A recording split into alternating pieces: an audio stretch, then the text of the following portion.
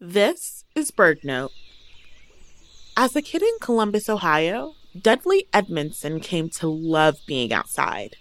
I did not have any outdoor role models who looked like me, but it was really just once I fell in love with the natural world, that was it. Accessing those spaces were so important to my mental and physical health. I refused to let anything or anyone get in my way.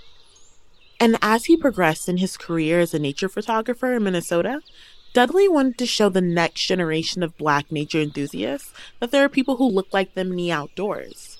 So, he wrote a book called Black and Brown Faces in America's Wild Places.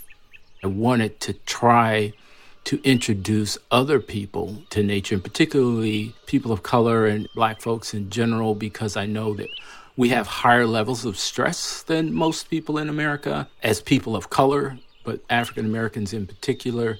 And so I felt like there was some therapeutic components to connecting to nature that could help us with those daily stresses. And so that became something that I wanted to do. And so the book was kind of that, 4 years of traveling the country to find other Black people who loved nature.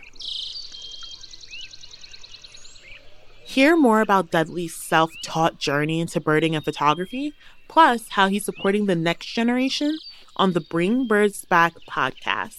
Listen in your favorite podcast app or at birdnote.org. I'm Tanaja Hamilton.